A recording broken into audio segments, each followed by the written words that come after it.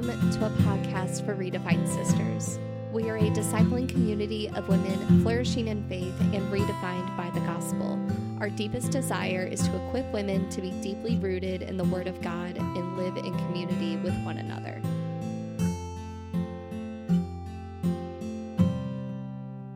Welcome back, ladies. Today we are introing our garden series, which is going to be very fun. Jordan and I have done a lot of digging on this topic, so I think we'll just have a great conversation here today. But before we jump in, I have a fun question. So if you're having a picnic, what are your top favorite foods in your basket? So for me, this would be chocolate. I love chocolate, especially the Dove chocolate, some strawberries, and a veggie tray. You can't go wrong with a veggie tray. So, Jordan, what about you? Oh, you can never go wrong with chocolate. That is one of my favorite things is chocolate. I also would love hummus with some pita bread and some veggies and a fruit salad. That sounds really good. Yeah, I love pita bread. I would say like a whole watermelon. So you can cut it up and eat it right there. Yes. Well, ladies, welcome to the garden series. So, over the next 3 weeks, we are going to have a beautiful conversation focused on the life of Jesus just a few hours before his death on the cross. So, we will primarily walk through the Garden of Gethsemane with our Savior and the dialogue taking place with his disciples. And Gethsemane means oil press. So, this is a garden located across the Kidron Valley at the foot of the Mount of Olives. And we did a little more digging in this, and it suggests, the commentator wrote, that it was a grove of olive trees which was located in an olive press. That's so cool. And I love learning about the history of that place. Yeah, I think it was definitely really interesting. So we're going to share this link in the show notes, but this is a source that I was looking at. And so so it talks about the location. So though the exact location of Gethsemane cannot be determined with certainty, Armenian, Greek, Latin, and Russian churches have accepted an olive grove on the western slope of the Mount of Olives as the authentic site, which was regarded by the Empress Saint Helena, mother of Constantine the Great, the first Christian emperor. So this is like early 4th century. So ancient tradition locates the scene of the Gethsemane prayer and betrayal of Jesus at a place now called the Grotto of the Agony, near a bridge that crosses the Kidron Valley. So it's just very interesting. And it says that another possible location south of this site in a garden containing old olive trees is a Latin church erected by Franciscan monks on the ruins of a 4th century church. So there's a lot of history here. So I just thought it was fun to note and just to give us a better background of where the setting is taking place. Yeah, that's so interesting. There's so much behind it. Yeah, I agree. Yeah. And you wouldn't know that unless you really like kind of dig into it and study it a little bit more. So yeah, it's been great walking through the Gospels. It really has been. Seeing all the different books. It's honestly been, there's so much behind it. Yeah. And Jordan, I have to say it was so fun having you work on Matthew and Mark, because we both came away with a different perspective, since my focus was on Luke and John. And that's just what these Gospels offer, is a different lens. And it was great just working through this together. I agree. I loved seeing how our different perspectives combined into this series. Yeah, that was really fun. So in Luke, we see that this was a familiar route with his disciples. So I'm going to read in Luke 22:39. And it also talks about this in John, but I'm not going to go there in our intro episode, because I want to wait until we study Luke and John together. So Luke 22, verse 39. And he came out and proceeded, as was his custom, to the Mount of Olives, and the disciples also followed him. So, and remember, this was actually during the middle of the night, right?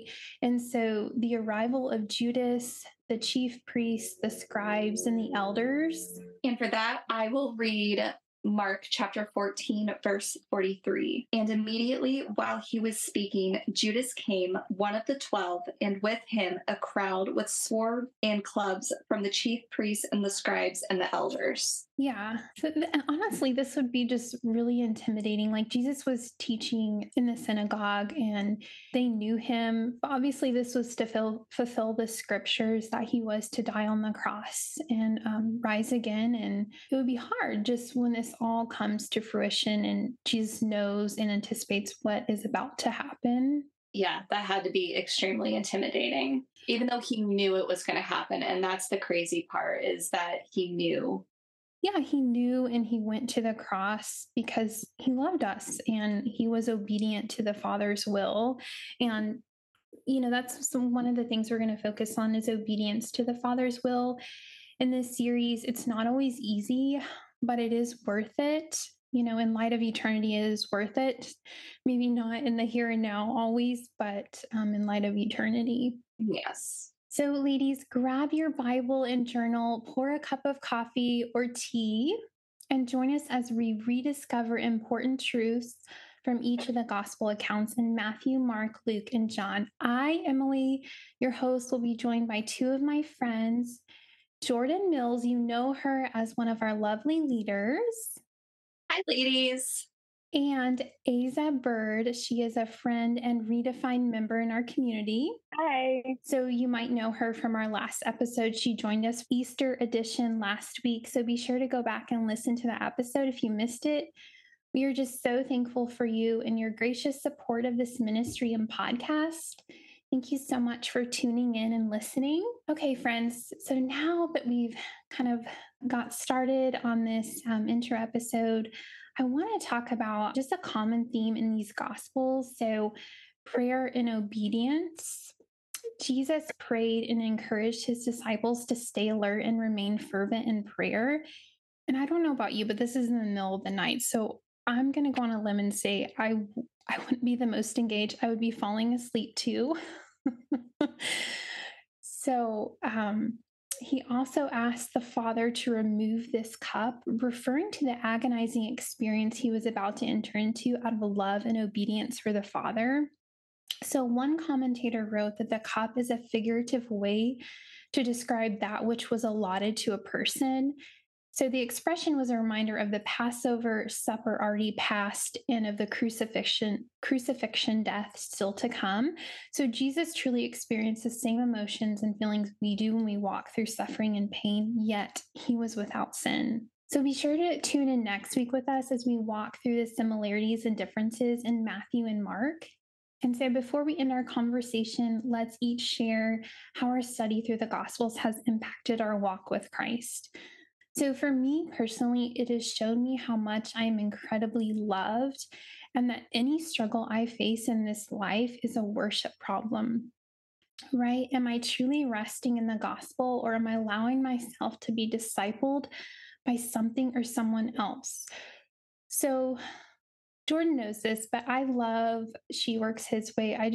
The ministry that they have. And I know that they talked about this on one of their podcast episodes that we are all being discipled by something or someone, whether good or bad.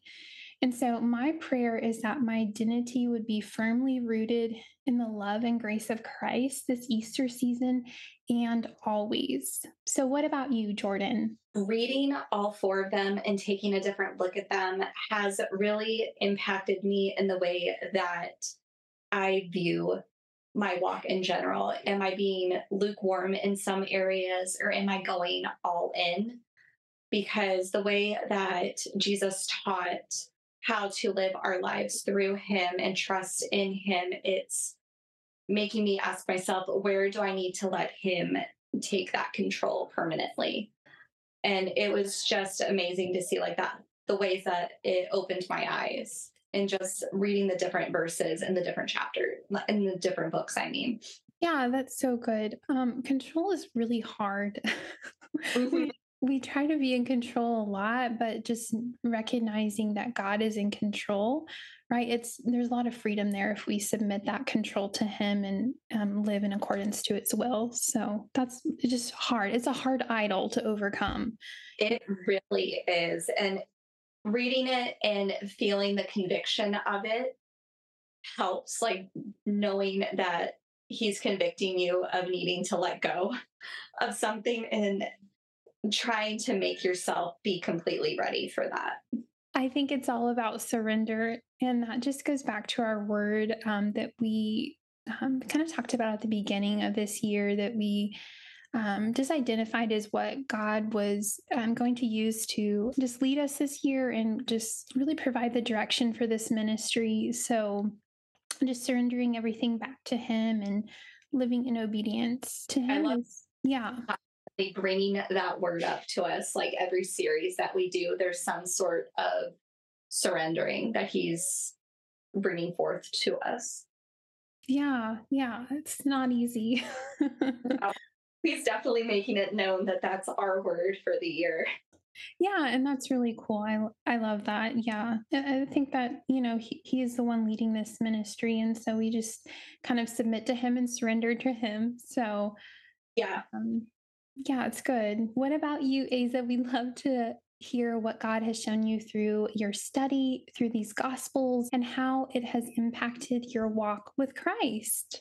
So I'm in New Testament this semester, and we talked about how different all the Gospels are, but they share the same message. Yeah. So I think that applies to us as Christians because we were all brought up differently. We've all had different experiences with our faith, but we still all believe in the same thing. So I think that's really cool. Thank you so much, ladies, for tuning in this week. And we will be back next week diving into Matthew and Mark. And we hope you've just kind of enjoyed a little bit more of the history behind the Garden of Gethsemane. And we will link that our source that we used for our conversation today. We will link that in the show notes so you have that and you can go and do some more digging for yourself. Personally, I love to dig deep in scripture and pull in other sources to help me really understand what I'm studying in the context behind what is the focus that the author focuses on. And then, it allows you to kind of partner with the Spirit and gleaning some application that you can use that will impact your everyday life. So thank you so much, and we will see you next time. Bye, ladies. Thank y'all for listening. Bye. Bye.